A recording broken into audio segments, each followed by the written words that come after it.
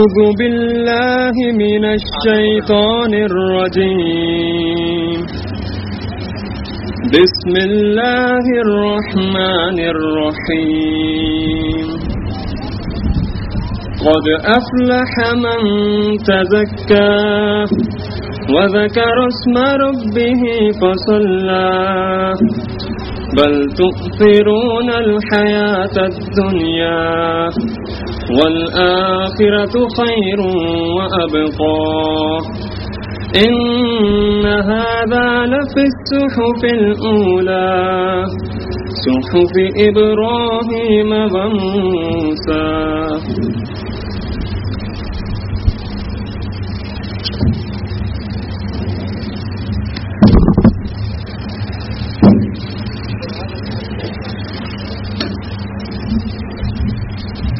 اللهم صل على محمد وعلى آل محمد كما صليت على إبراهيم وعلى آل إبراهيم إنك حميد مجيد.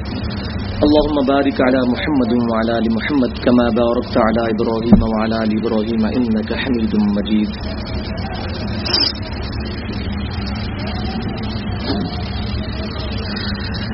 چلو دیارے نبی کی جانب درود لب پر سجا سجا کر، چلو دیارے نبی کی جانب درود لب پر سجا سجا کر، بہاریں لوٹیں گے ہم کرم کی، دلوں کو دامن بنا بنا کر، چلو دیارے نبی کی جانب درود لب پر سجا سجا کر. صحیح مسلم میں حدیث ہے، جو مجھ پر ایک دفعہ دروشی پڑے اللہ اس پر 10 رحمتیں نازل فرمائے گا.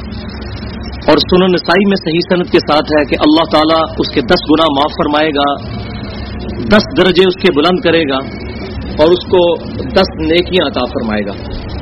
تو شاعر نے تمنا کی ہے کہ جب میں نبی صلی اللہ علیہ وسلم کے شہر کا سفر، شہر مدینہ کا، دیار مدینہ کا سفر کروں تو درود شریف پڑھتے ہوئے چلو دیارے نبی کی جانب درود لب پر سجا سجا کر، بہاریں لوٹیں گے ہم کرم کی، دلوں کو دامن بنا بنا کر.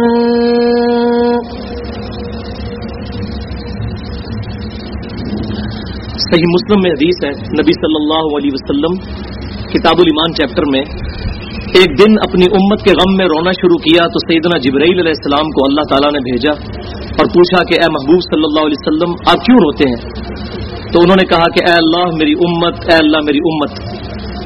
تو پھر نبی صلی اللہ علیہ وسلم کو بشارت دی گئی اللہ تعالیٰ کی طرف سے کہ ہم آپ کو آپ کی امت کے معاملے میں راضی کر دیں گے. اور اس کا ذکر اشارتاً قرآن میں بھی ہے، وَلَسَوْفَ يُعْطِيكَ رَبُّكَ فَتَرْضَىٰ، سورہ ضحیٰ میں. اے محبوب صلی اللہ علیہ وسلم آپ کو آپ کا رب اتنا دے گا کہ آپ صلی اللہ علیہ وسلم اپنے رب سے راضی ہو جائیں گے. لیکن بات وہی ہے کہ بخاری اور مسلم کی متفق علیہ حدیث ہے، ہر نبی کو ایک دعا ملی، اس نبی نے اپنی دعا دنیا میں کر لی، میں نے اپنی دعا اپنی امت کے لیے چھپا کے رکھی ہے قیامت کے دن کے لیے. اور میری دعا سے میرے ہر امتی کو نفع پہنچے گا سوائے اس شخص کے جس نے اللہ کے ساتھ کسی قسم کا شرک کیا ہوا. تو مشرک کے لیے شفاعت نہیں، موحد کے لیے ہے. تو اس کو شاعر نے آپ صلی اللہ علیہ وسلم کی جو محبت ہے اپنی امت سے اس کو بیان کیا ہے.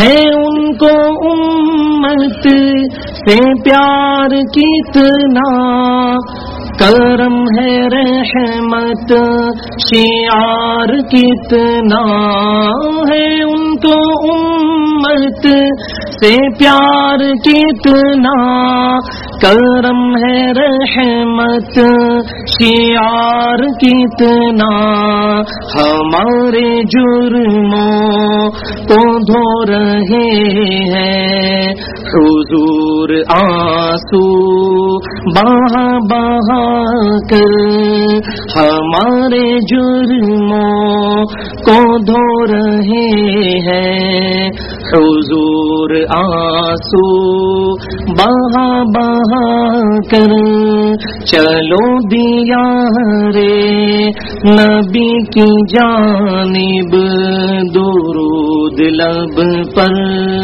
سجا سجا کر. اور شاعر کہتا ہے کہ میرے اپنے اعمال میں تو اتنا کچھ نہیں ہے اور میرے عمل کی بنیاد صرف یہ ہے کہ میں نبی صلی اللہ علیہ وسلم کی تعریف کرتا ہوں, آپ کی نعتیں پڑھتا ہوں, میں آپ کی حدیثیں لوگوں کو بیان کرتا ہوں. بخاری مسلم کی حدیث ہے, ایک صحابی نبی صلی اللہ علیہ وسلم کے پاس آئے, کہا اللہ کے رسول قیامت کب آئے گی صلی اللہ علیہ وسلم. آپ صلی اللہ علیہ وسلم نے فرمایا تو نے قیامت کے لیے کچھ تیاری بھی کی ہے؟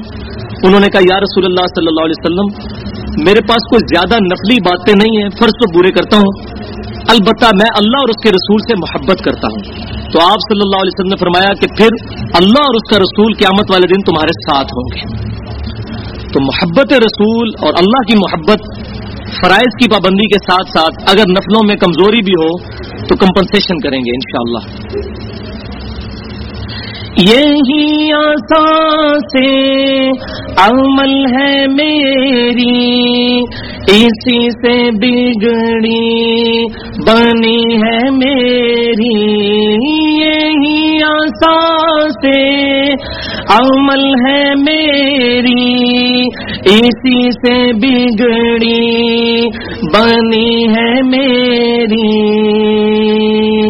سمیٹتا ہوں کرم خدا کا نبی کی باتیں سنا سنا کر.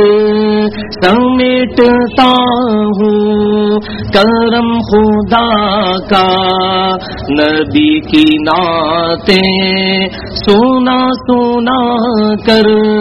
بخاری مسلم کی متفق علیہ حدیث ہے, نبی صلی اللہ علیہ وسلم نے فرمایا حضرت حسان کے بارے میں جو نبی صلی اللہ علیہ وسلم کے لیے نعت پڑھا کرتے تھے, اے اللہ حسان کی مدد فرما روح قدس جبریل کے ذریعے.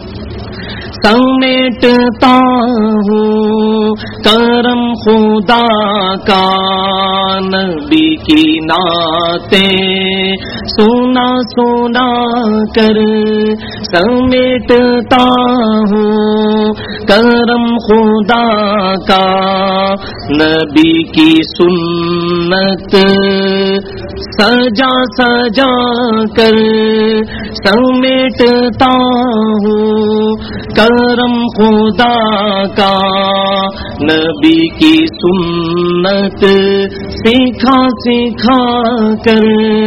چلو دیا رے نبی کی جانب درود لب پر سجا سجا کر. اللهم صل على محمد وعلى ال محمد كما صليت على ابراهيم وعلى ال ابراهيم انك حميد مجيد. اللهم بارك على محمد وعلى ال محمد كما باركت على ابراهيم وعلى ال ابراهيم انك حميد مجيد. هادي له واشهد ان لا اله الا الله وحده لا شريك له واشهد ان محمدا عبده ورسوله. اما بعد فان خير الحديث كتاب الله وخير الهدي هدي محمد صلى الله عليه وسلم وشر الامور محدثاتها وكل محدثة بدعة وكل بدعة ضلالة وكل ضلالة في النار. اعوذ بالله السميع العليم من الشيطان الرجيم من همزه ونفخه ونفثه. بسم الله الرحمن الرحيم. رب اشرح لي صدري ويسر لي امري واحلل عقدة من لساني يفقهوا قولي. بسم الله الرحمن الرحيم. ان الله وملائكته يصلون على النبي يا ايها الذين امنوا صلوا عليه وسلموا تسليما. اللهم صل على محمد وعلى ال محمد كما صليت على ابراهيم وعلى ال ابراهيم انك حميد مجيد. اللهم بارك على محمد وعلى ال محمد كما باركت على ابراهيم وعلى ال ابراهيم انك حميد مجيد. آج الحمدللہ 25 رمضان المبارک 1432 ہجری اور جمعۃ الوداع کا دن 26 اگست 2011 ہے. آج انشاءاللہ تعالی ہم درس قرآن میں سورہ قاف کا ترجمہ اور اس کی مختصر سی تشریح انشاءاللہ سننے کی سعادت حاصل کریں گے۔ اس سورت کو شروع کرنے سے پہلے اس کی اہمیت کے حوالے سے میں 2 حدیثیں بیان کر دوں۔ صحیح مسلم میں انٹرنیشنل نمبرنگ کے مطابق کتاب الجمعہ چیپٹر میں 2015 نمبر حدیث ہے۔ سیدہ ام حشام رضی اللہ تعالی عنہا کہتی ہیں کہ نبی صلی اللہ علیہ وسلم کی ہر جمعے کی تقریر یہ سورہ قاف ہوا کرتی تھی۔ سورہ قاف سورت نمبر 50 پارہ نمبر 26، یعنی آپ کی ہر جمعے کی تقریر سورہ قاف تھی، اور وہ کہتی ہیں کہ میں نے سورہ قاف نبی صلی اللہ علیہ وسلم سے ہر جمعے کے خطبے میں سنی، اس کی وجہ سے یہ مجھے زبانی یاد ہو گئی۔ اب یہ سورت ہے تو چھوٹی سی ہے، 2 ورقوں کی ہے بمشکل، 1.5 ورقے کی، 1 ورقہ اور 1 صفحہ، 45 آیات ہیں، 3 رکوع ہیں، لیکن اپنی جامعیت کی اور کمپریہنشن کے اعتبار سے قرآن پاک میں یہ ایک منفرد سورت ہے، سورہ قاف، 2 نقطوں والا قاف۔ تو آپ صلی اللہ علیہ وسلم جمعے کی تقریر اس سورت سے کرتے تھے، کیونکہ سننے والے بھی عربی جانتے تھے، تقریر عربی میں ہوتی تھی، کمیونیکیشن گیپ کوئی نہیں ہوتا تھا۔ آج اگر میں عربی میں یہ پڑھ کے آپ کو سناؤں تو اکثریت کو اس کا ترجمہ اور مفہوم نہیں پتا ہوگا۔ ہماری یہ مجبوری ہے کہ اس کا ترجمہ اور تفسیر بھی بیان کرنی پڑے گی۔ تو نبی صلی اللہ علیہ وسلم تو ڈائریکٹ عربی میں کہتے تھے، صحابہ کرام کے لیے وہ تذکیر ہو جایا کرتی تھی۔ تو آپ صلی اللہ علیہ وسلم جمعے کی تقریر میں کچھ اور بیان کریں وہ تو کرتے ہی تھے، لیکن کمپلسری طور پر یہ سورت ضرور بیان کرتے تھے۔ دوسری حدیث صحیح مسلم میں کتاب الجمعہ چیپٹر میں انٹرنیشنل نمبرنگ کے مطابق 2005 نمبر حدیث ہے کہ نبی صلی اللہ علیہ وسلم جب جمعے کی تقریر کرتے تھے، میری طرف متوجہ رہیں، بھائی تو آتے رہیں گے، جب جمعے کی تقریر کیا کرتے تھے تو جابر بن عبداللہ کہتے ہیں کہ آپ صلی اللہ علیہ وسلم کی آواز بلند ہو جاتی تھی، آنکھیں سرخ ہو جاتی تھی، اور جوش آپ کے اوپر نمایاں دکھائی دیتا تھا، جیسے کوئی جرنیل اپنی فوج کو تیار کر رہا ہو۔ اس طریقے سے نبی صلی اللہ علیہ وسلم اتنے جوش میں تقریر کرتے تھے کہ صحابہ کرام علیہم رضوان کو قیامت والے دن اللہ کی بارگاہ میں پیشی، accountability of day of judgment سے ڈراتے تھے، اور پھر ساتھ فرماتے، یہ اسی حدیث میں ہے 2005 صحیح مسلم کتاب الجمعہ، آپ صلی اللہ علیہ وسلم فرمایا کرتے، یہ دیکھو، یہ جس طرح میری 2 انگلیاں ساتھ ہیں، شہادت کی اور درمیان والی انگلیاں، بالکل اسی طرح مجھے اللہ تعالیٰ نے مجھے اور قیامت کو ساتھ ساتھ مبعوث کیا ہے۔ اور پھر آپ صلی اللہ علیہ وسلم تقریر شروع کرتے تو یہ کہتے جو میں نے شروع میں عرض کیا، اما بعد فإن خیر الحدیث کتاب اللہ، آگاہ ہو جاؤ اس کے بعد کہ سب سے بہترین کلام اللہ کی کتاب ہے، وخیر الہدی ہدی محمد صلی اللہ علیہ وسلم، اور سب سے ہدایت یافتہ راستہ محمد صلی اللہ علیہ وسلم کا ہے، وشر الامور محدثاتها، اور بدترین کام وہ ہیں جو دین میں خود داخل کیے جائیں، وکل محدثۃ بدعہ، اور تمام نئے کام جو داخل کیے جائیں یہ گمراہیاں ہیں، بدعت ہیں، وکل بدعۃ ضلالہ، اور تمام بدعتیں گمراہیاں ہیں، وکل ضلالۃ فی النار، اور تمام گمراہیاں دوزخ میں لے جانے والی ہیں۔ اس میں 4 فکریں تو صحیح مسلم سے ہیں اور باقی 3 مسند امام احمد اور سنن نسائی سے ہیں، وہ بھی صحیح سند کے ساتھ ہے، یہ پورا خطبہ۔ لہذا یہ جو کہا جاتا ہے کہ یہ نبی صلی اللہ علیہ وسلم نے منع کہاں فرمایا ہے، تو یہ نہیں دیکھا جائے گا، بلکہ یہ کہا جائے گا کہ آپ صلی اللہ علیہ وسلم نے کیا کہاں ہے، جس کا تعلق ہمارے دینی امور کے ساتھ ہوگا۔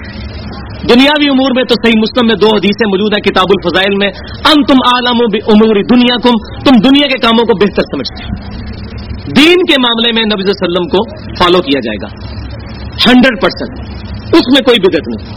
لہذا جنازے کی اذان دینا نبی صلی اللہ علیہ وسلم سے ثابت نہیں، لیکن منع تو کہیں نہیں ہے، تو آپ جو یہ کہتے ہیں منع نہیں تو دے لی جائے، نہیں وہ بھی نہیں دیتے۔ عید کی اذان منع کوئی نہیں ہے لیکن دینا ثابت نہیں ہے، تو یہ سوال ہی غلط ہے کہ منع کہاں ہے۔ تو یہ وہ خیر الہدی ہدی محمد صلی اللہ علیہ وسلم، ہدایت یافتہ راستہ محمد صلی اللہ علیہ وسلم کا، آپ کے علاوہ کسی کا راستہ ہدایت یافتہ راستہ نہیں۔ اسی لیے قرآن پاک میں سورہ فاتحہ کے شروع میں یہ چیز آئی ہے، اہدنا الصراط المستقیم، سیدھے راستے پر چلا، راستوں پر نہیں ہے. جو یہ کہتے ہیں سارے ہی راستے نبی صلی اللہ علیہ وسلم تک جاتے ہیں، یہ جھوٹ ہے. نبی صلی اللہ علیہ وسلم کا ایک ہی راستہ ہے، ورنہ قرآن میں آتا سیدھے راستوں پر چلا. اہدنا الصراط المستقیم، سیدھے راستے پر چلا. صراط الذین انعمت علیہم، اس سیدھے راستے پر جس پر نیک لوگ بھی چلتے رہے. نیک لوگوں نے اپنے راستے کوئی نہیں بنائے، وہ بھی رسول اللہ کے راستے پہ چلتے رہے. وہ سیدھا راستہ کس کو عطا ہوتا ہے؟ نبی کو. نبی کے علاوہ تو کسی کو کوئی سیدھا راستہ ہے، باقی تو سارے فالوور ہیں. لیڈر پروفٹ ہوتا ہے. تو یہ کہنا چاروں ہی حق پہ ہیں، پانچوں ہی حق پہ ہیں، یہ سارے ہی حق پہ ہیں، نہیں. راک پہ ایک ہے، امام کائنات، سید الاولین والآخرین، شفیع المذنبین، رحمت للعالمین، سیدنا و مولانا امام اعظم محمد رسول اللہ صلی اللہ علیہ وسلم حق پر ہے.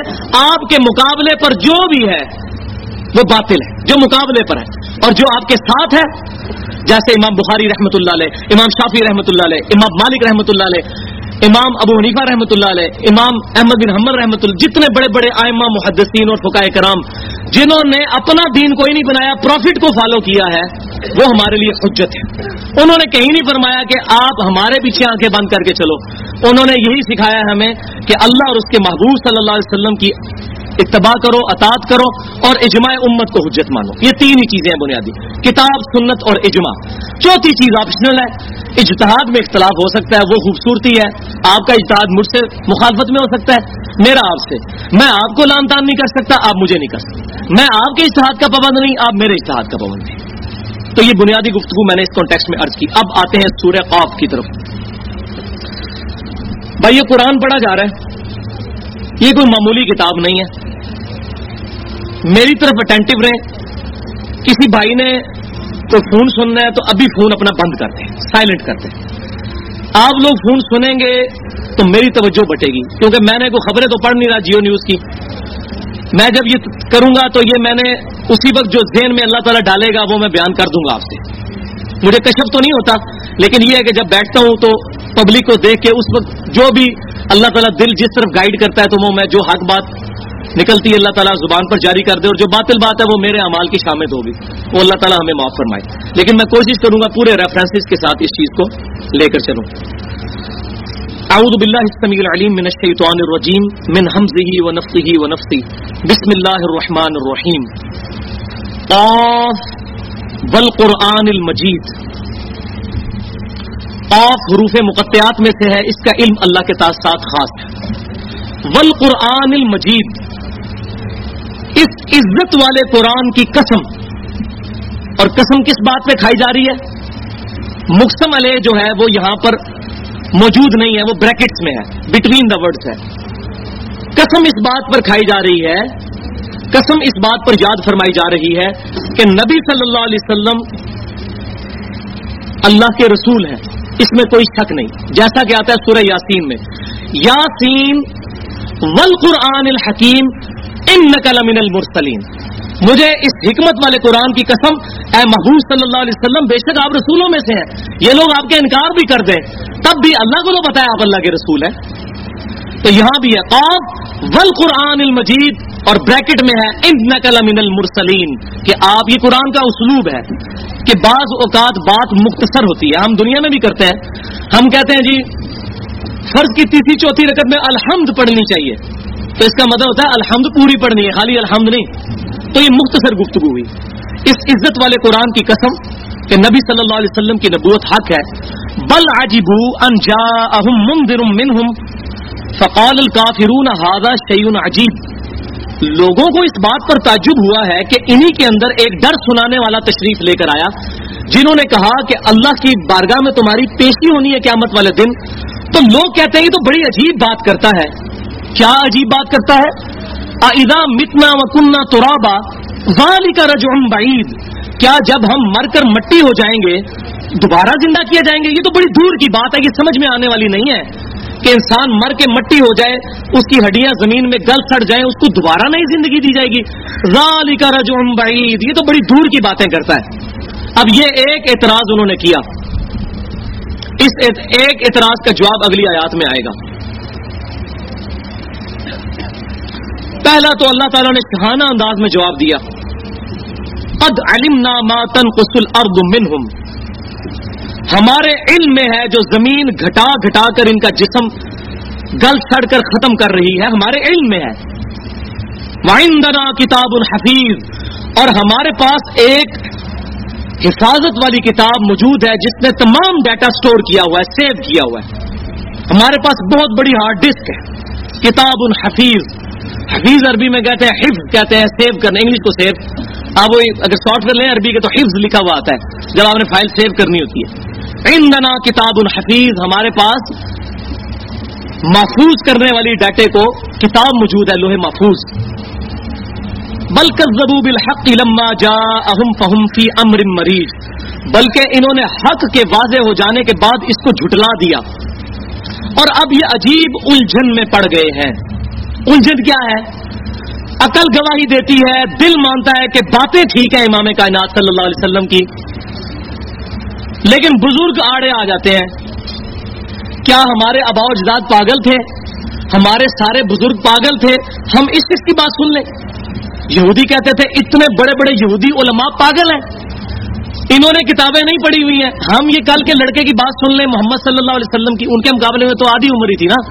یہود کی 80 90 سال کے بابے بیٹھے ہوئے تھے اپنے قلعوں کے اندر اور لوگوں کو فتوے دیتے تھے غلط غلط، جس طرح آج بھی مولوی کہتے ہیں، اور قرآن دی سے مسئلے کی بجائے کہتے ہیں نہیں اتنے بڑے بڑے بزرگ پاگل تو نہیں جو یہ کرتے آئے ہیں. یہ صحیح وہ یہودیوں والے ہی. اور بخاری اور مسلم کی حدیث ہے، میری امت میں وہی خرابیاں پیدا ہوں گی جو یہود و نصارہ میں پیدا ہوئی تھی، قدم با قدم بلشت بر بالشت، حتیٰ کہ ان میں سے کوئی گو کے سراغ میں داخل ہوا. میرے امتی بھی ایسا ہی کام کریں گے. تو لہذا یہ جو لوگ کہتے ہیں یہ آیتیں بتوں اور یہ کافروں کے بارے میں ہے، تو اللہ کے نبی پہلے ہی فرما دیے ہیں کہ جو کام کافروں نے کیا تم نے بھی وہی کرنا ہے. وہ ساری خرابیاں اس امت میں پیدا ہوں گی. تو عجیب الجھن میں پڑ گئے. دل گواہی دے رہا بات ٹھیک ہے. آج بھی ہم جب کہتے ہیں دیکھو بھائی بخاری ہے، تمہارا اپنا ترجمہ ہے، بریلویوں اپنا ترجمہ پڑھو، جو بندیوں اپنا ترجمہ پڑھو، اہل حدیثوں اپنا ترجمہ بخاری کا پڑھو، نماز کا طریقہ دیکھو کیا لکھا ہوا ہے. اس کے جواب میں کہتے ہیں اتنے بڑے بڑے بزرگ پاگل ہیں، لیکن اندر سے الجھن کا بھی شکار ہو جاتے ہیں. ایسا نہیں ہے، پریشان رہتے ہیں.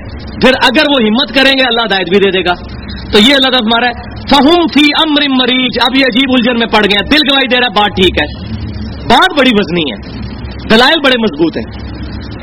اب اللہ تعالیٰ نے سائنٹیفک فیکٹ کے ذریعے دلائل کا انبار لگائے ہیں جو آج کے لیٹسٹ اس ورلڈ کے اندر غیر مسلموں کے مسلمان ہونے کا سبب سب سے زیادہ یہ آیات بن رہی ہیں. 11 ستمبر 2001 کے بعد 34,000 امریکنز نے ٹوئنز ٹاور کے اٹیک کے بعد 34,000 امریکنز نے 9 مہینے میں قرآن کا ترجمہ انگریزی میں پڑھ کر اسلام قبول کیا ہے. پلین ٹروتھ میگزین ہے امریکہ کا، اس کے فگرز ہیں.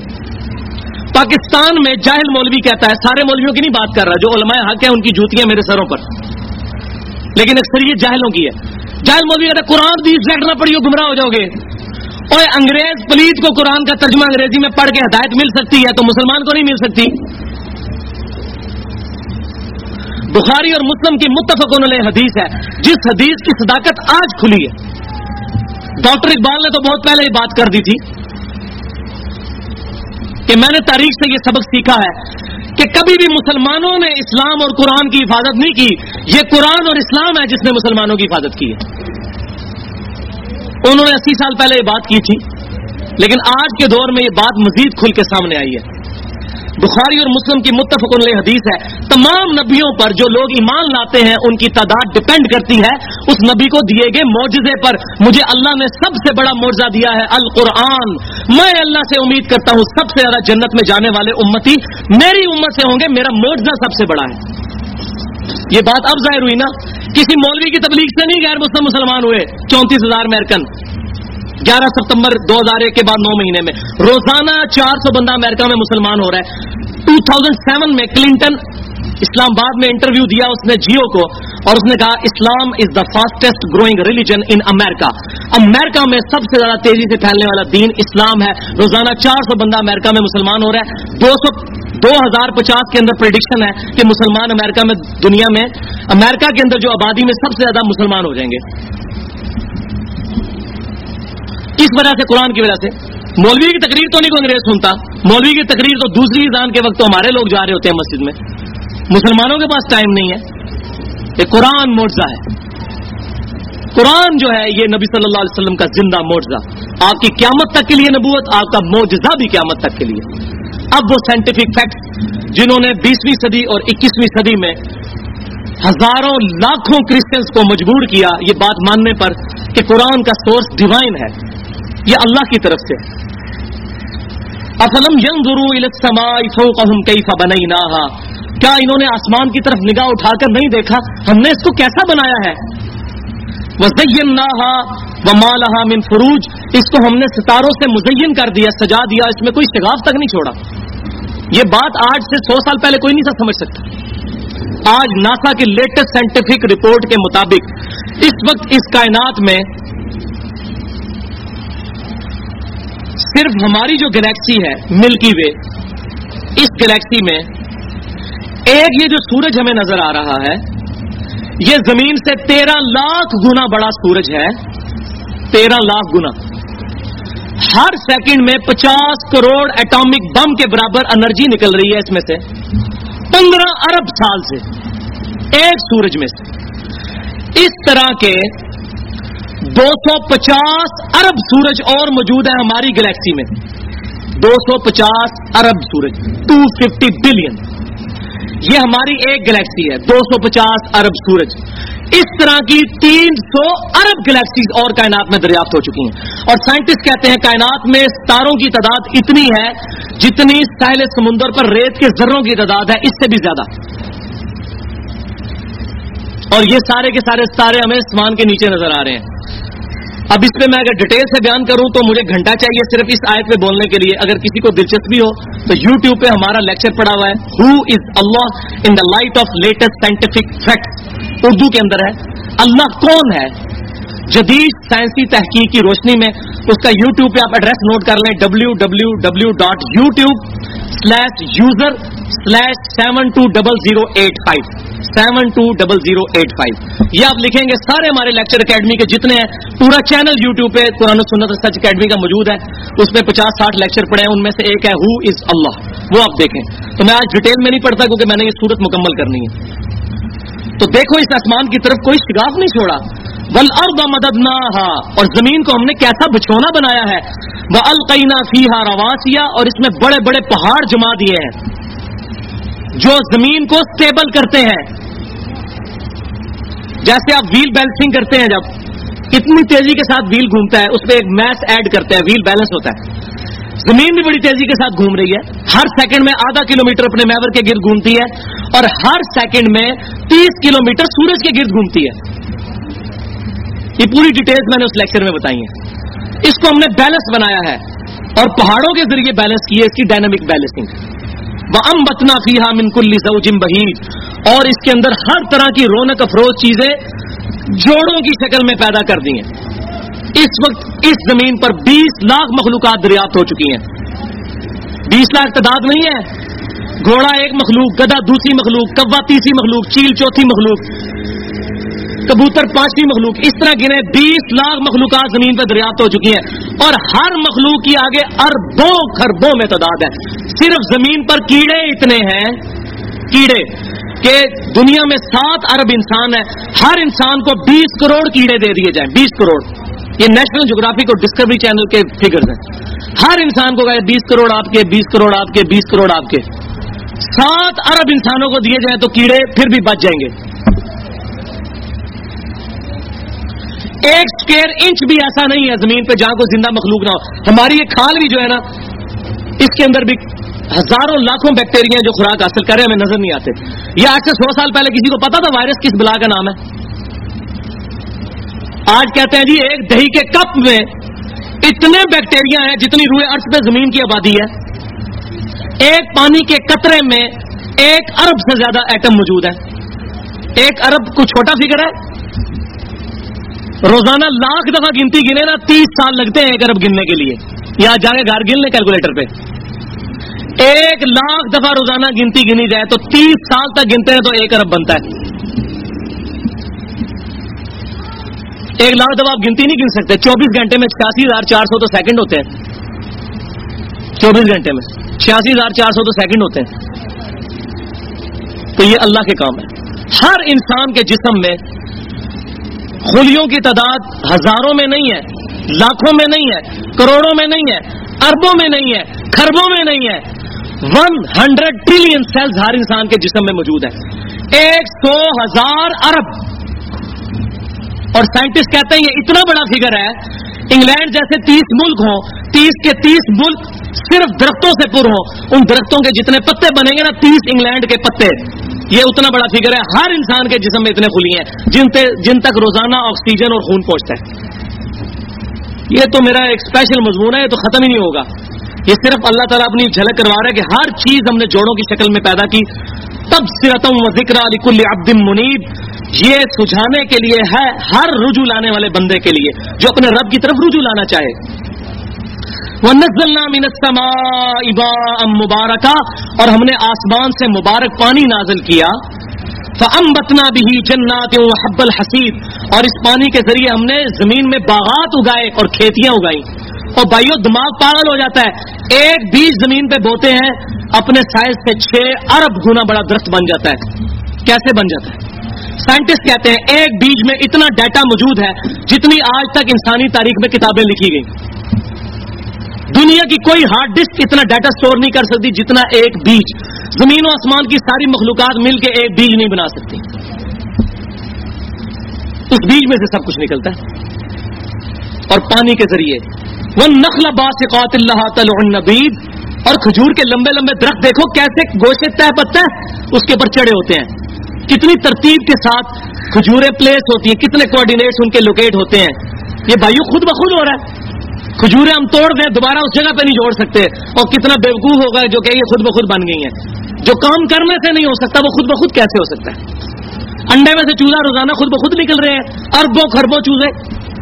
انڈا توڑ کے پلیٹ میں رکھے, اس لیسدار مادے میں سے انڈا ایسے چوزا تو بڑی دور کی بات ہے, چوزے کی ایک چونچ بنا کے کوئی بتا دے, اور پھر کوئی کہ یہ خود بخود بن رہا ہے. اور بھائیو جو کام کرنے سے نہیں ہو سکتا وہ خود بخود کیسے ہو سکتا ہے؟ اتنی مشکل چیزیں انڈے سے بن رہی ہیں. صرف ایک ڈریگن فلائی جس کو ہیلی کاپٹر کہتے ہیں, ہم اپنی مادری پنجابی لینگویج میں ہیلی کاپٹر, جس کے 2 پر ہوتے ہیں دونوں طرف یوں, اس کے ایک ڈھیلے میں 25,000 آنکھیں ہوتی ہیں, 50,000 آنکھیں 2 ڈھیلے میں, اور اتنے سے انڈے سے نکلتا ہے. ایک بال پوائنٹ کے نقطے کے برابر انڈا ہے جس میں سے ڈریگن فلائی نکل رہی ہے. دنیا میں اربوں ڈریگن فلائیز نکل رہی ہیں ایک انڈے میں سے. زمین و آسمان کی ساری مخلوقات مل کے ایک ڈریگن فلائی کا ماڈل نہیں بنا سکتی, اس میں جان ڈالنا تو بڑی دور کی بات ہے. اور بیولوجی کا یہ لا فائنل ہو چکا ہے کہ living things can never be produced from non living things. زندہ چیزیں کبھی بھی غیر زندہ چیزوں سے نہیں بن سکتی. مرغی انڈے سے بنے گی, انڈے کے اندر زندگی اللہ نے رکھی ہوئی ہے, انڈا خود نہیں بنا سکتے. انڈا آپ بے شک مشین میں رکھیں یا مرغی کے نیچے, انڈا وہی ہوگا. تو کھجور کے لمبے لمبے درخت جن کے پھل گندے ہوئے ہوتے ہیں, رزقا للعباد, دیکھو ہم نے یہ کھانا بنا دیا ہے اپنے بندوں کے لیے. کیا کمپیٹیبلٹی ہے بندوں کے ساتھ اس کھانے کی؟ ڈیزل انجن میں پیٹرول ڈالیں بند ہو جائے گا, پیٹرول انجن میں ڈیزل ڈال دے بند ہو جائے گا, پانی ڈال دے بند ہو. یہ کیسا انجن اللہ نے بنایا ہے؟ چاول بھی کھائے گا تو ہضم ہو جائیں گے, روٹی بھی کھائے گا تو ہضم ہو جائیں گے, سبزی بھی کھائے گا, فروٹ کھائے گا, کھجورے کھائے گا, سموسے کھائے گا, بریانی کھائے, جو مرضی کھاؤ ہضم ہوتا ہے. اور میں اس دن غور کر رہا تھا, ہم اپنے بچوں کے منہ میں کتنی بے فکری کے ساتھ دودھ رکھ دیتے ہیں, فیڈر. میرے بھی الحمدللہ 3 بچے ہیں, مجھے پتا ہے اس بات کا. کبھی ایسا نہیں ہوا کہ وہ دودھ زہر بن جائے. کتنی اس کے اندر کنٹینیوٹی ہے کہ بھینس دودھ دے رہی ہے, اور اللہ تعالیٰ فرما رہا ہے قرآن میں بہت بڑی دلیل کہ دیکھو ہم گوبر اور خون کے درمیان میں سے سفید دودھ تمہیں پلاتے ہیں. اللہ اکبر کبیرہ. عقلیں دنگ ہیں. پوری انسانیت دودھ پہ چل رہی ہے, نوٹ کر لیں آپ. دودھ ختم کر دیں, انسانیت ختم. بچے دودھ پہ چل رہے ہیں, بچے بڑے نہیں ہوں گے. یہ دودھ کوئی چھوٹی چیز ہے؟ ہم تو سمجھتے چائے پی لی. بھائی آپ دیکھیں بچپن میں کیسے بڑے ہوئے ہیں دودھ کی وجہ سے. ایویں نہیں قرآن میں دودھ کا ذکر آیا. رزق للعباد, کمپیٹیبلٹی ود ہیومن بینگس. رزق ہے, کھاؤ گے ہضم ہوگا, جسم کا حصہ بنے گا. ایسا نہیں کہ الٹیاں لگ جائیں. تمہارے جسم سے کمپیٹیبلٹی ہم نے اس رزق کی ہے. شیر کے سامنے آپ گھاس ڈال لیں منہ میں نہیں مارے گا, بکری کے سامنے قیمہ ڈال دیں منہ میں نہیں مارے گی, کیونکہ کمپیٹیبلٹی نہیں ہے. ہم گھاس بھی کھائیں گے, کھاتے نہیں ہیں, پالک نہیں کھاتے, قیمہ بھی کھا لیں گے, گوشت بھی کھائیں گے, جو چیز مرضی ملے گی کھا لیں گے. رزق للعباد, یہ بہت بڑی بات ہے کہ ہمارا رزق بن گیا ہے. ورنہ تو ہم زبان پہ چیز رکھیں الٹیاں شروع ہو جائیں اگر یہ ہمارا رزق نہ ہو. وَأَحْيَيْنَا بِهِ بَلْدَةً مَيْتًا، اور اس پانی کے ذریعے ہم نے مردہ زمین کو زندہ کر دیا. كَذَلِكَ الْخُرُوجُ، اس طریقے سے تمہیں بھی ہم زمین سے زندہ کر کے نکال لیں گے. یہ اس سوال کا جواب ہے جو شروع میں کافروں نے کہا تھا اَإِذَا مِتْنَا وَكُنَّا تُرَابًا، جب ہم مر کر مٹی ہو جائیں گے اور ریزہ ریزہ ہو جائیں گے دوبارہ زندہ کیے جائیں گے. ذَلِكَ رَجْعٌ بَعِيدٌ، یہ تو بڑی دور کی باتیں ہیں. اللہ تعالیٰ نے فرمایا جو اللہ اتنے بڑے بڑے کام کر رہا ہے، روزانہ اربوں کروڑوں درختوں کو زمین سے نکال رہا ہے، بلکہ پوری زندگی زمین سے نکل رہی ہے، پوری زندگی زمین سے ہے. بھینس جو دودھ دیتی ہے وہ کہاں سے خوراک کھاتی ہے؟ زمین سے. ہماری خوراک زمین سے، ہر چیز زمین سے. اور زمین کو زندگی دیتا ہے اللہ تعالیٰ جو یہاں آیا پیچھے. وَنَزَّلْنَا مِنَ السَّمَاءِ مَاءً مُبَارَكًا، مبارک پانی نازل کیا آسمان سے اور اس کے ذریعے. تو كَذَلِكَ الْخُرُوجُ، اس طریقے سے تمہیں بھی زندہ کر دیا جائے گا. فرحان بھائی بس ٹھیک ہے، زیادہ نہ کریں، واپس کر لیں اس کو. كَذَّبَتْ قَبْلَهُمْ قَوْمُ نُوحٍ وَأَصْحَابُ الرَّسِّ وَثَمُودَ، اس سے پہلے قوم نوح نے بھی جھٹلایا اور کنویں والوں نے اور قوم سمود نے بھی اپنے اپنے پروفٹس کی دعوت کو قبول نہیں کیا. وعاد و فرعون، اور قوم عاد نے اور فرعون نے بھی، واخوان لوط، اور لوط علیہ السلام کے ساتھیوں نے بھی اپنے پروفٹ کی بات نہیں سنی. واصحاب الایکہ، اور ایکہ کے رہنے والوں نے بھی. وقوم تبع، اور تبع کی قوم نے بھی. کل کذب الرسل، ان تمام لوگوں نے اپنے اپنے رسولوں کا انکار کیا. فحق وعید، تو ہماری دھمکی آ ٹپکی ان پر. جو جو نبیوں کی دعوت سے انکار کریں گے ان کے اوپر اللہ کا عذاب آ کر رہے گا. اس دنیا میں اگر نہ آیا آخرت میں تو آنا ہی ہے. افعینا بالخلق الاول، ہائے ہائے کیا پیارا سوال ہے. کیا ہم تمہیں پہلی دفعہ پیدا کر کے تھک گئے ہیں؟ بل ہم فی لبس من خلق جدید، بلکہ تم خود اصل میں شک میں پڑ گئے ہو نئی زندگی کے بارے میں. ہم تھکے تو نہیں، ہمارا کریٹیوٹی کا جو پوٹینشیل ہے وہ ایگزاسٹ تو نہیں ہو گیا ایک دفعہ تمہیں پیدا کر کے. اور بھائیو روزانہ جو اربوں کھربوں مخلوقات کو پیدا کر رہا ہے، اس کے لیے کسی انسان کو پیدا کرنا دوبارہ مشکل ہے.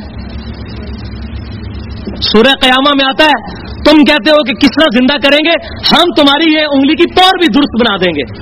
اس وقت کسی کو نہیں پتا تھا. یہ تو 1880 کے اندر آ کے دریافت ہوا کہ دنیا کے کسی انسان کی یہ فنگر پرنٹ دوسرے سے میچ نہیں کرتی. اور قرآن میں 1400 سال پہلے اللہ تعالیٰ ہمارا تم کہہ رہے ہو بندہ ہم تمہاری پور درست کر دیں گے. اور یہ بات تمہیں انگریز آ کے بتائے گا 1200 سال بعد کہ اس کا مطلب کیا ہے. صحابہ تابعین تبع تابعین کو اس کا مطلب نہیں تھا سمجھ آیا. ان کا ایمان ویسے ہی بہت مضبوط تھا، انہوں نے تو اللہ کے محبوب کو دیکھ لیا تھا صلی اللہ علیہ وسلم، جس نے امام کائنات سید الاولین والآخرین شفیع المذنبین رحمت للعالمین سیدنا و مولانا امام اعظم محمد رسول اللہ صلی اللہ علیہ وسلم کو ایک نظر دیکھ لیا ہے. اس کے ایمان کے برابر کون ہو سکتا ہے؟ کوئی بھی نہیں. لیکن ہمارے ایمان کمزور، تو اللہ تعالیٰ نے سائنٹیفک فیکٹس کے ذریعے اس کو مضبوط کیا. اور اس کا ذکر آج سے 1400 سال پہلے قرآن میں موجود ہے. سورہ حمیم السجدہ کے آخری رکوع کی سیکنڈ لاسٹ آیت ہے سنریہم آیاتنا فی الآفاق، ان قریب ان کافروں کو ہم زمین و آسمان میں ایسی نشانیاں دکھائیں گے. وفی انفسہم، اور ان کی اپنی جانوں میں دکھائیں گے. 100 ٹریلین سیلز، روزانہ 1,00,000 دفعہ دل کا دھڑکنا، روزانہ 25 دفعہ ڈائلیسس کرنا ہمارے گردوں کا، ہمارے دل کا 10,000 لیٹر خون پمپ کرنا پورے جسم کی نسوں میں جس کی لمبائی 1,00,000 کلومیٹر ہے ہر انسان میں. سنریہم آیاتنا فی الآفاق، ان قریب ان کافروں کو ہم زمین و آسمان میں ایسی نشانیاں دکھائیں گے. وفی انفسہم، اور ان کی اپنی جانوں میں. حتی یتبین لہم انہ الحق، یہاں تک کہ یہ چیخ اٹھیں گے کہ قرآن اللہ کا کلام ہے، حق ہے. اور وہ مورس مکائل نے کہہ دیا،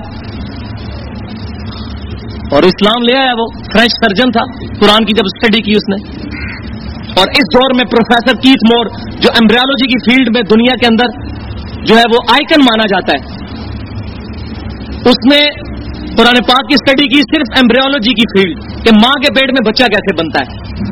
وہ کہتا ہے میں مان ہی نہیں سکتا یہ کتاب 1400 سال پرانی ہے، کیونکہ 1980 کے بعد جو چیزیں میں نے دریافت کی ہیں میرے سے پہلے دنیا کا کوئی انسان نہیں جانتا تھا.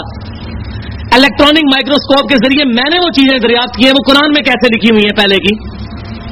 تو اس کی ایک ہی وجہ ہو سکتی ہے کہ اس کا سورس ڈیوائن ہے، ڈیوائن سورس اللہ کی طرف سے. اور سعودی عرب میں انٹرنیشنل سائنٹیفک کانفرنس کے اندر اس نے کھڑے ہو کر اعلان کیا کہ مجھے اس چیز کو ماننے میں کوئی آر نہیں ہے کہ قرآن کا سورس ڈیوائن ہے، یہ اللہ کی طرف سے، کیونکہ اس کے اندر وہ سائنٹیفک فیکٹس ہیں جو آج سے 20-25 سال پہلے بھی ہمیں نہیں پتا تھے. تو اللہ تعالیٰ فرما رہا ہے کہ کیا یہ لوگ تو دوبارہ زندہ کیے جانے سے شک میں پڑ گئے ہیں؟ یہ دیکھیں پہلی دفعہ جس نے زندہ کیا ہے. اور ایک اور جگہ پہ آتا ہے بھائی پہلی دفعہ بنانا مشکل ہوتا ہے یا دوسری دفعہ؟ کیوں جی؟ پہلی دفعہ بنانا مشکل ہوتا ہے. افعینا بالخلق الاول، کیا ہم پہلی دفعہ بنا کر تھک گئے ہیں؟ بل ہم فی لبس من خلق جدید، یہ تو شک میں خام خواہ پڑ گئے ہیں کہ دوبارہ زندہ کیے جائیں گے. یہ بیوقوف یہ تو سوچیں کہ پہلے کب زندہ ہوئے ہیں. ایک منی کے قطرے سے، اللہ اکبر کبیرہ. آپ کو پتا ہے ایک مرد میں اتنی منی موجود ہے کہ اس سے صرف 30 کروڑ انسان پیدا ہو سکتے ہیں ایک مرد کے اندر. ایک منی کے قطرے کے اندر 1.5 کروڑ سے لے کر 5 کروڑ تک سپرمز موجود ہیں، یعنی 1.5 کروڑ سے لے کے 5 کروڑ تک انسان پیدا ہو سکتے ہیں. ان میں سے ایک سپرم جو ہے مدر کی اووری کو جا کے فرٹائل کرتا ہے. اللہ اکبر کبیرہ والحمد للہ کثیرہ وسبحان اللہ بکرۃ واصیلا سبحان اللہ وبحمدہ عدد خلقہ ورضا نفسہ وزنۃ عرشہ ومداد کلماتہ. یہ کلمات کون سمجھے گا؟ صحیح مسلم کے عدد خلقہ، اس کی مخلوق کی تعداد کے برابر اس کی تسبیح. یہ تو آج سائنٹسٹ ہمیں بتا رہے ہیں مخلوق کی تعداد کتنی ہے. اب دوسرا رکوع شروع ہو رہا ہے. اب ذرا جو ہے نا اتنے دلائل کے بعد اب ذرا تھوڑا سا کھچائی شروع ہونے لگی ہے آخرت کے حوالے سے. وَلَقَدْ خَلَقْنَا الْإِنسَانَ، اور بے شک ہم نے ہی انسان کو پیدا کیا ہے. وَنَعْلَمُ مَا تُوَسْوِسُ بِهِ نَفْسُهُ، اور ہمارے علم میں ہے جو اس کا نفس اس کو پٹیاں پڑھاتا ہے.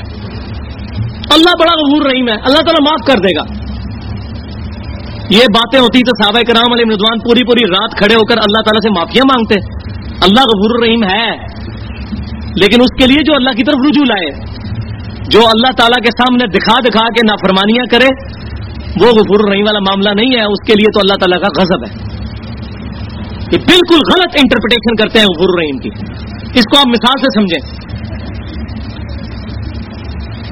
کوئی شخص زمین میں ہل نہ چلائے، بیج نہ بوئے اور پھر کہ جی اللہ کی رحمت بارش آئے گی، خود بخود فصل انشاءاللہ اگے گی. بالکل اس طریقے سے جب تک اعمال کی آپ یاری نہیں کریں گے، اعمال کا بیج نہیں بوئیں گے، اس وقت تک اللہ تعالیٰ کی رحمت اٹریکٹ نہیں ہوگی اور اعمال کا بدلہ نہیں ملے گا. پھر اکثر لوگ پوچھتے ہیں کہ جو اعمال کر کے جنت ملنی ہے تو پھر کیا فائدہ؟ اور بھائی ہمارے اعمال اس قابل ہیں، اعمال کر کے بھی اللہ کی رحمت شامل ہوگی تو جنت ملے گی. رحمت کی تو ضرورت ہر وقت ہے. تو تمہارا نفس جو تمہیں پٹیاں پڑھاتا ہے انسان ہمارے علم میں ہے. وَنَحْنُ أَقْرَبُ إِلَيْهِ مِنْ حَبْلِ الْوَرِيدِ، اے انسان ہم تیری رگ جان سے بھی زیادہ تیرے قریب ہیں. سورہ مجادلہ میں آگے چل کے مضمون کھلے گا. تم 3 نہیں ہوتے، چوتھا اللہ تمہارے ساتھ ہوتا ہے. 5 نہیں ہوتے، چھٹا اللہ تمہارے ساتھ ہوتا ہے. نہ اس سے کم نہ اس سے زیادہ. وَهُوَ مَعَكُمْ أَيْنَمَا كُنتُمْ، تم جہاں کہیں بھی ہو اللہ تمہارے ساتھ ہوتا ہے. اللہ تعالیٰ کی یہ شان ہے کہ وہ اپنے عرش پر مستوی ہوتے ہوئے اپنی شان کے لائق اپنے علم و قدرت سما بصارت کے ساتھ ہماری شہرت سے بھی زیادہ قریب ہے. نحن اقرب الیہ من حبل الورید. اور قریب نہیں، خالی 2 فرشتے تمہاری تسلی کے لیے بٹھا دیے ہیں. اذ یتلقى المتلقیان عن الیمین وعن الشمال قعید، جبکہ اس کے اعمال لکھنے والے 2 فرشتے دائیں اور بائیں اس کے بیٹھے ہوتے ہیں. ما یلفظ من قول الا لدیہ رقیب عتید، وہ کوئی بات اپنے منہ سے نہیں نکالتا مگر ایک لکھنے والا تیار بیٹھا ہے، ایک ادھر ایک ادھر. یہ ہماری تسلی کے لیے ہے. سورہ اعراف میں اللہ تعالیٰ فرماتا ہے یہ فرشتے جو ہے تمہاری تسلی کے لیے ہے. ہم مخلوق سے غافل نہیں ہیں. اللہ تعالیٰ فرشتوں کا محتاج نہیں ہے، لوح محفوظ کا محتاج نہیں ہے. اور بھائیو فرشتوں کے لیے تو پاسبل ہی نہیں ہے اتنا ڈیٹا سٹور کرنا. یہ اللہ ہے جس نے ٹائنی ڈیٹیل تک چیزوں کو کنٹرول کیا ہے. سورۃ الانعام میں آتا ہے کہ زمین میں اور نہ تری کے اندر، سمندروں اور دریاؤں کے اندر کوئی پتا بھی اللہ کے حکم کے بغیر نہیں گرتا. زمین کی گہرائیوں میں کوئی دانہ نہیں پھوٹتا مگر اللہ کے علم سے، اور اللہ کا علم اتنا کامل ہے کہ اس نے پہلے ہی لوح محفوظ میں لکھ لیا ہے. چلو، اور فرمایا ذالک علی اللہ یسیر، یہ اللہ کو بہت آسان ہے. پریشان نہ ہو جانا کہ کام ہونے سے پہلے ہی لکھ لیا ہوا ہے. اللہ، یہ آج سائنٹیفک فیکٹ سے میں سمجھ آئی ہے کہ یہ کتنے بڑے بڑے فگرز ہیں جو اللہ تبارک و تعالیٰ نے چیزوں کو ٹینس ڈیٹیل تک انسان اور فرشتے کے بس میں نہیں ہے. اللہ نے کنٹرول کی ہوئی ساری چیزیں بنفس نفیس. تم کوئی لفظ نہیں نکالتے مگر دائیں بائیں تمہارے لکھنے والے موجود ہیں. وجاءت سکرۃ الموت بالحق، اور یاد رکھ کہ موت کی سختی حق ہے اور دھمکے کی تیرے اوپر موت، پرپسفل موت. ذالک ما کنت منہ تحید، اس وقت اللہ تعالیٰ کہے گا اے انسان یہی تھی نا وہ چیز جس سے تو بھاگتا تھا. آگے آگے ہوں بھائیوں. فرحان بھائی ایک دفعہ پیچھے سے کور کر کے پھر کیمرہ فکس کر دیجیے. آگے آگے ہو جائیں، پیچھے جگہ نہیں بچی ہے. ماشاءاللہ 250-300 کے قریب بندہ ہے تو آپ آگے ہو کے بیٹھیں کلوز ہو کے. اب تھوڑے ہی درس رہ گئے اور 15-20 منٹ درس ہونا پھر کام. یہ لائٹس بھی جلا دیجیے گا. یہ اب بہت رکت انگیز آیات ہیں، ان کی طرف متوجہ ہوں. پہنچی موت کی سختی حق کے ساتھ. ذالک من کنت منہ تحید، اے انسان یہی وہ چیز تھی پوری زندگی جس سے تو بھاگتا تھا. انسان اپنے نفس میں اپنی موت سے بھاگتا ہے. کسی بوڑھے بندے کے سامنے بھی ذکر کرے نا وہ کہتا ہے جی تھی ہوں جیویں جی سانو قبر دفنان لگے ہو. بوڑھا بندہ بھی، حالانکہ اس کی تو گارنٹی ہے کہ اس نے مر جانا ہے قریب میں. جوان آدمی کا پھر بھی چانس ہے کوئی 40 سال نکال لے یا نہ. بوڑھے آدمی تو آج کل آپ کو پتا ہے ایوری لائف کہنا جی جیندے جی مارن لگے ہو تسی سانو. انسان تو اس سے بھاگتا تھا دنیا میں. وَنُفِخَ فِي الصُّورِ ذَلِكَ يَوْمُ الْوَعِيدِ، پھر قیامت والے دن سور پھونکا جائے گا. یہ ہے آج وعدے کا دن جو انبیاء نے وعدہ کیا تھا تمہیں اللہ کی بارگاہ میں پیش ہونا ہے. وَجَاءَتْ كُلُّ نَفْسٍ مَعَهَا سَائِقٌ وَشَهِيدٌ، ہر انسان اس حال میں حاضر ہوگا، اس کے ساتھ ایک اس کا رجسٹر اٹھائے ہوئے فرشتہ ہوگا اور ایک فرشتہ اس کو ہانکتا ہوا دوزخ کی طرف میدان محشر کی طرف لے کے جا رہا ہوگا. کل نفس معها، ہر جان اس حال میں آئے گی کہ اس کے ساتھ ہوگا سائق، ہانکنے والا وہ شہید اور گواہ. دنیا میں بھی جب کورٹ کے اندر کوئی مجرم پیش ہوتا ہے نا اس کے ساتھ بھی دو بندے ہوتے ہیں، ایک نے اس کی فائل اٹھائی ہوتی ہے، ایک کہنا چل چل لگے. تو یہ دو فرشتے جو ہے نا ایک اٹھا لے گا کتابیں اور ایک ہانکنا شروع کر دے گا. یہ قیامت کے دن کا نقشہ ہے. ہر انسان، ادھر کوئی نہیں لکھا مسلمان کافر کوئی نہیں، ہر انسان. لقد كنت في غفلة من هذا، اب اللہ تعالیٰ جو ہے نا وہ کلیئر کٹ سیدھے سیدھے سوال. اے انسان بے شک یہی وہ چیز تھی جس کے بارے میں تو غفلت میں تھا کہ مر کے کس طرح مجھے زندہ کیا جائے گا، اللہ کی بارگاہ میں پیش کیا جائے گا. اب ٹونٹ کا جملہ، تانے کا جملہ. فَكَشَفْنَا عَنْكَ غِطَاءَكَ فَبَصَرُكَ الْيَوْمَ حَدِيدٌ، آج ذرا نگاہ اٹھا کے دیکھ، آج تیری نگاہ بڑی تیز ہے، دیکھ تجھے نظر آ رہی ہے قیامت. تو کہتا تھا ذالک رجل بعید، یہ بڑی دور کی بات ہے مردے زندہ ہوں گے. آج ذرا آنکھ کھول کے دیکھا مردے زندہ ہوئے نظر آ گئے. آج تیری نگاہ بڑی تیز چل رہی ہے، آج تیری نگاہ بڑی عقل کام کر رہی ہے. یہ تانے کا جملہ.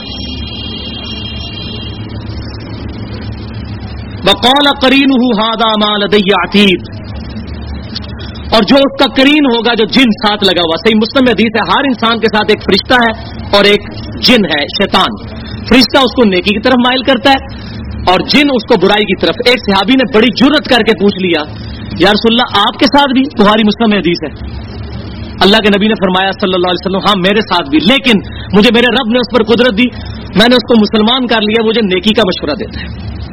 تو امام کائنات سید الاولین والآخرین، شفیع المذنبین، رحمت للعالمین، امام الانبیاء والمرسلین، سیدنا و مولانا امام اعظم محمد رسول اللہ صلی اللہ علیہ وسلم کے علاوہ کوئی اور انسان اس روئے ارض پہ انبیاء کے علاوہ نہیں ہے جس کے ساتھ شیطان نہ لگا ہو.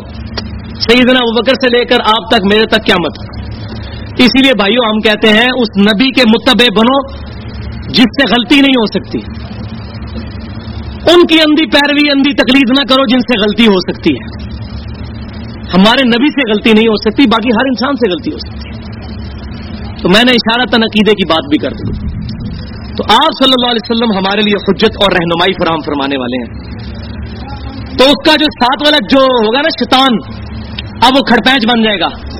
جب فرشتے پیش کر رہے ہوں گے اب شیطان کو پتا چلے گا میں نے بھی دوزخ میں جانا ہے، کیونکہ قرآن میں آتا ہے کہ شیطان جو ہے یہ تمام انبیاء جنوں اور انسانوں دونوں کی طرف بھیجے گئے ہیں. تو جو ہے ہمارے ساتھ شیطان لگا ہوا ہے اس کو بھی تو پتا ہے کہ قیامت دن میری پکڑ ہونی ہے. وہ اسلام قبول کر سکتا تھا, اس نے خود نہیں کیا اپنی مرضی سے. تو اس کو جب پتا چلے گا اب تو اس کی رگڑا لگنے لگا ہے تو وہ کہے گا ہاں جس طرح یہ دنیا میں بھی ہوتا ہے کہ اگر گھر کے اندر کسی بچے نے کوئی شرارت مل کے کی ہو نا 3-4 بچوں نے, اور باپ آگے پوچھے کس نے پیالہ توڑا ہے, تو جس نے توڑا ہوتا ہے وہ پہلے بولتا ہے یہ بھائی ہاں اس نے توڑا ہے. تو شیطان بھی کیا لگے گا ہاں یہ مجرم آ گیا. تو اس کے ساتھ دیکھیں کیا اللہ تعالیٰ فرمائے گا. اللہ فرمائے گا القیا فی جہنم کل کفار عنید, سارے کے سارے ان منکرینوں کو, ان سرکش کافروں کو جنہوں نے ہمارے نبیوں کی دعوت قبول نہیں کی, جھونک دو دوزخ میں. مناع للخیر, جو نیکی کے کاموں سے منع کرنے والے تھے, معتد مریب, حد سے بڑھنے والے تھے اور قیامت کے دن میں شک کرنے والے تھے. اے جہاں میٹھا اگلا کس نے ڈٹھا, ساڑھے بھی کہہ چھڑ دیں. یہ کلمہ کفر ہے, یہ بات یاد رکھیں. یہ محاورتاً بولنا بھی کفر ہے, یہ آخرت پہ شک ہے. الذی جعل مع اللہ الہا آخر, جنہوں نے اللہ کے ساتھ اور ہستیوں کو اپنا الہ مان لیا ہوا تھا. فَأَلْقِيَاهُ فِي الْعَذَابِ الشَّدِيدِ, ان سب کو جھونک دو شدید عذاب کے اندر. اب یہاں دیکھ لیں سب سے بڑا جرم شرک. شرک is the most sensitive issue in the sight of اللہ. اللہ کے حضور سب سے بڑا معاملہ شرک کا ہے, حساس. اللہ تعالیٰ نے کیٹاگوریکل مینشن کیا ہے قرآن پاک میں, سورہ المائدہ آیت نمبر 72, انہ من یشرک باللہ فقد حرم اللہ علیہ الجنہ ومأواہ النار وما للظالمین من انصار.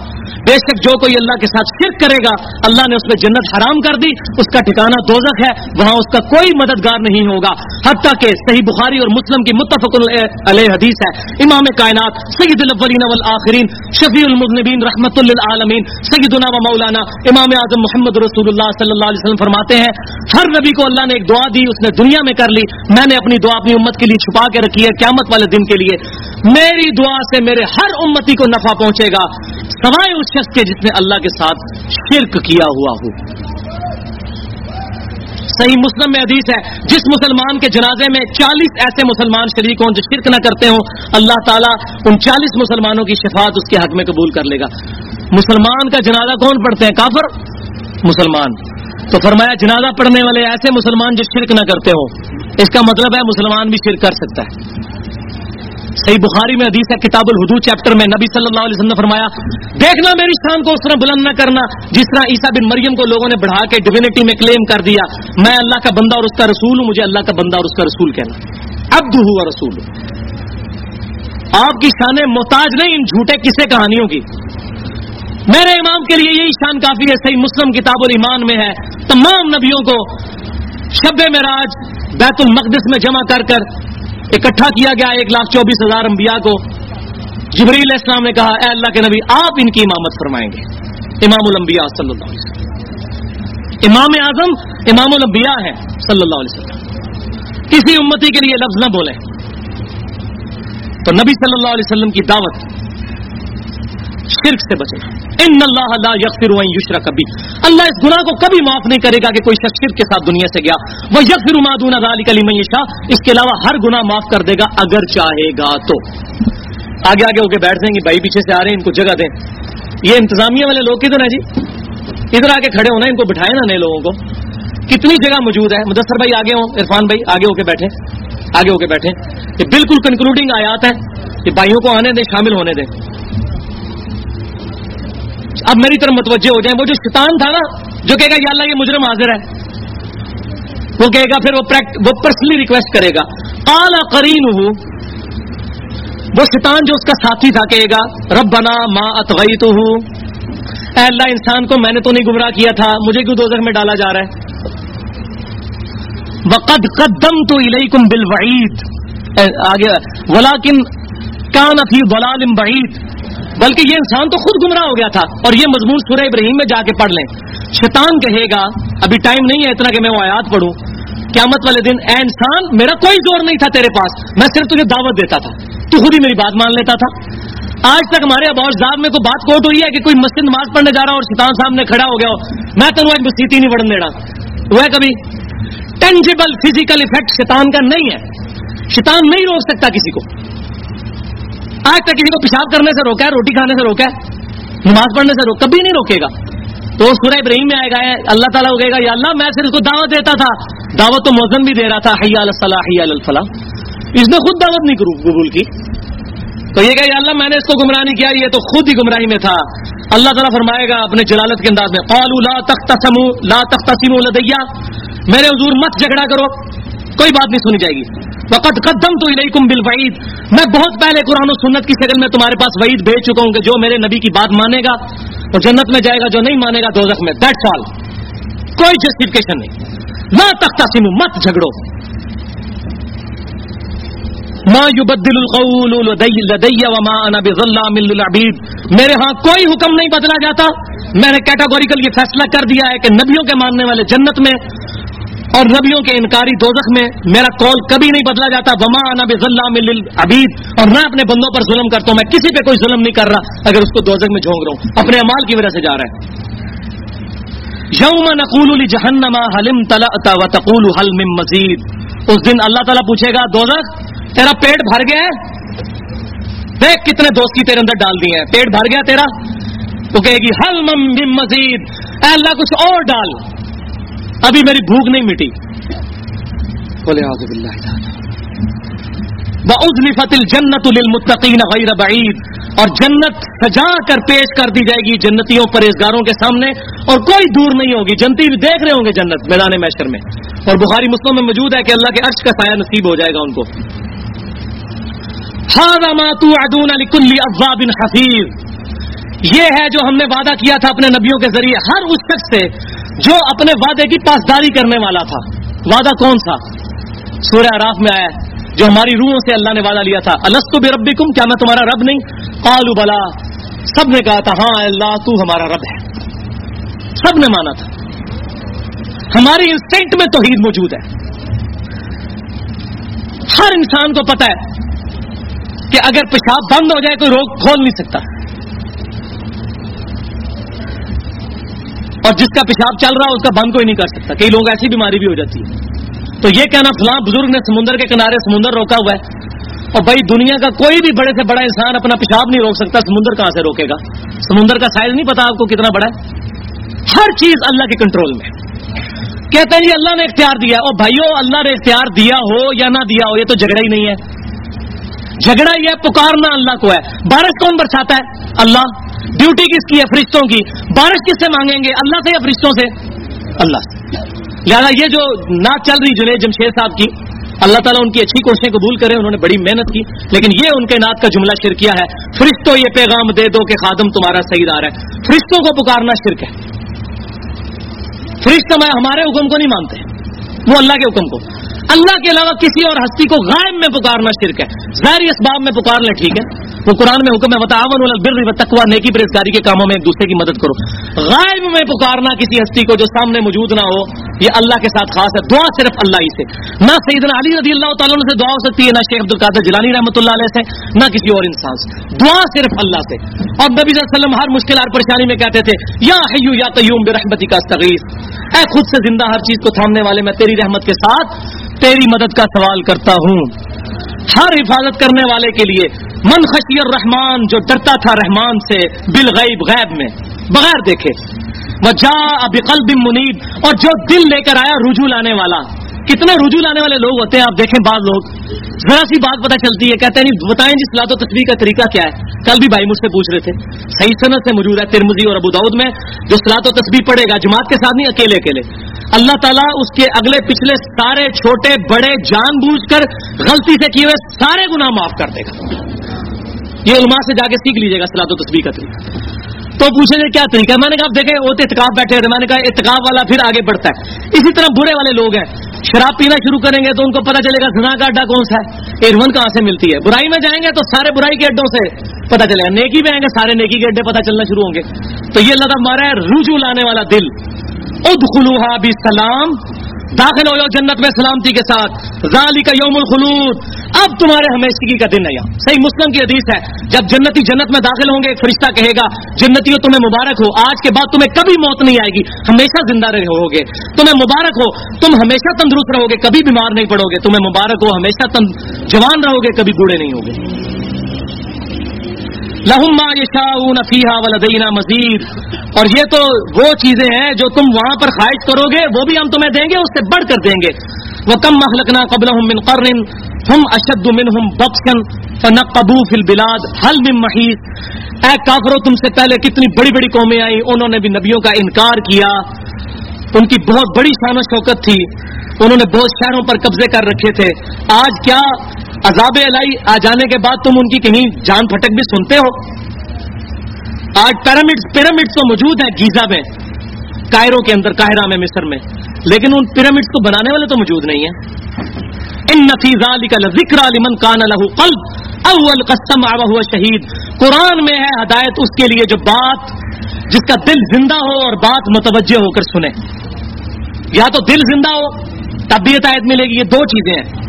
جیسے ابوبکر صدیق پہلی دفعہ ایمان پیش کیا، قبول کر لیا. سیدنا علی پہلی دفعہ ایمان پیش کیا، قبول کر لیا. سیدہ خدیجہ پہلی دفعہ ایمان پیش کیا، قبول کر لیا. حضرت عمر کو 6 سال لگے. وہ پہلی والی، وہ ان کے لیے یہ نہیں ہے لہو قلب، کہ ان کا قلب اس طرح کا نہیں تھا. وہ دوسری او القسم وهو شہید، یا وہ بات غور سے سنے، متوجہ ہو، اللہ اس کو بھی ہدایت دے دے گا. تو وہ سنتے رہے 6 سال، اللہ نے ہدایت دے دی.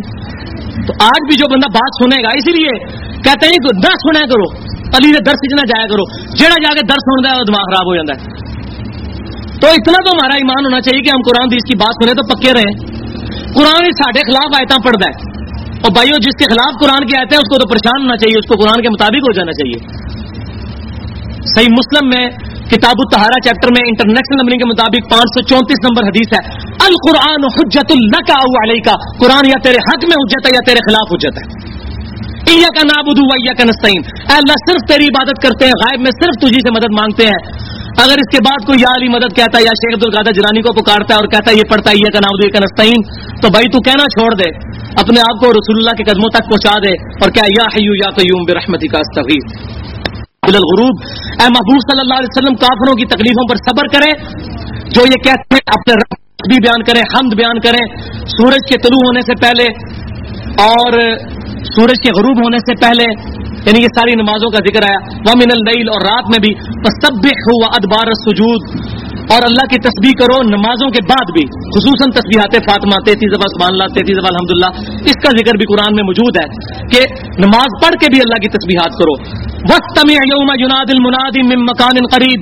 اے انسان کان لگا کے بس اب انتظار کرتا رہے جب تیرے بالکل پاس سے ایک فرشتہ پکارے گا، موت کا فرشتہ سور پھونکا جائے گا.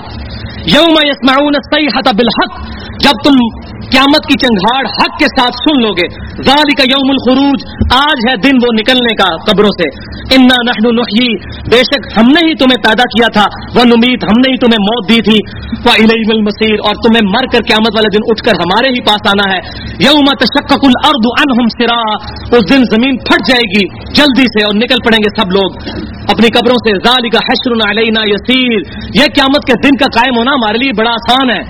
تو کافر کہتے تھے نا کہ بڑا مشکل کام ہے، اللہ ہمارا بڑا آسان کام ہے.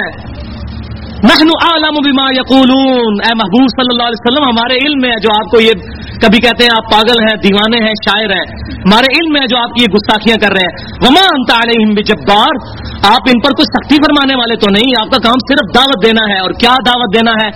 فذکر بالقرآن من یخاف وعید، اس قرآن کے ذریعے تبلیغ کرے ہر اس شخص کو جو اللہ کی بات سن کر ڈر جائے. یہ قرآن، اس کے ذریعے تبلیغ، کسی مولوی کی کتاب سے تبلیغ نہیں، اس قرآن سے. سورۃ الانعام آیت نمبر 19، وَأُوحِيَ إِلَيَّ هَذَا الْقُرْآنُ لِأُنذِرَكُم بِهِ وَمَن بَلَغَ.